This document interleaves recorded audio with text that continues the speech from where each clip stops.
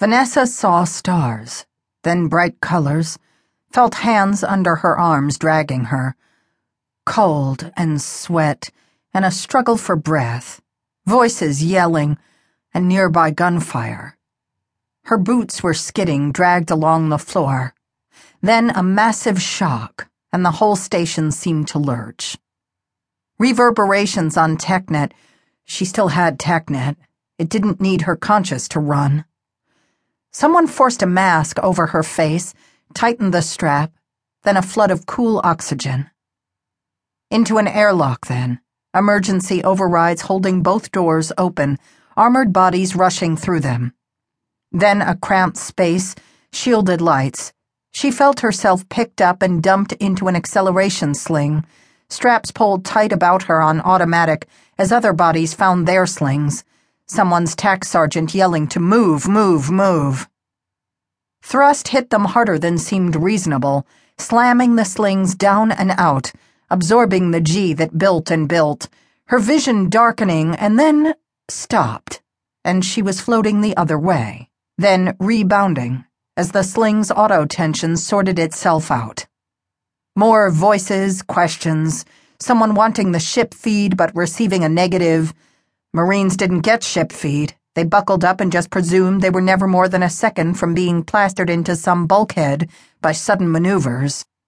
Marines who got ship feeds sometimes got cocky and thought they could see a clear window in which to unbuckle, only to discover that a 3-meter drop at 10 Gs was the equivalent of falling off a 30-meter building at 1 G, and they broke just as many bones.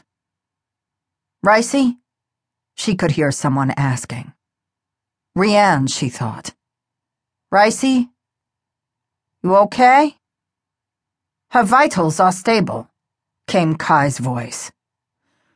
"I'm okay," she murmured. She couldn't recall what had happened.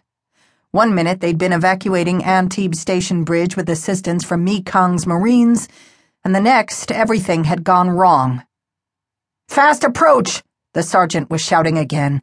2 minutes! Could maneuver any time!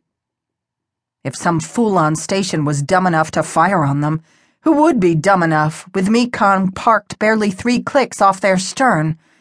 But someone on station had fired on them. Were they suicidal or what?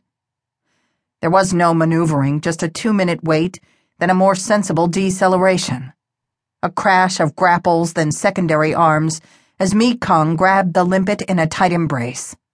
More movement, and she was unstrapped, then hauled floating to the disembark. Vanessa protested she was okay, but was ignored. Disembark whined open, air equalizing with a painful inner ear pop, and then they were floating up the passage that separated Mekong's habitation cylinder from its engines.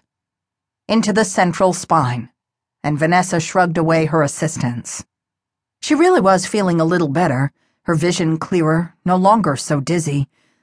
Rianne, because it was Rianne, she could only now see, made her grip more gentle, but did not remove the hand.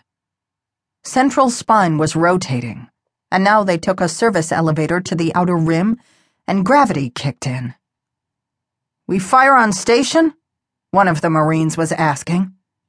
"Fucking felt like it," said another. "Any idea why they shot at us?" asked one more. "Guess they don't like us," said Ari, typically deadpan. "Fucking dumbass Taurans. They'll be lucky Captain doesn't blow them away." Vanessa wanted the bridge, but Rianne dragged her to medical instead, down narrow dog-legged corridors past Mekong Marines and crew, then into a narrow side corridor to a medical room, where she was loaded into a chair, while a med came and peered in her eyes and asked questions. "Dunno," Vanessa answered. "Maybe they gassed the corridor when we got out."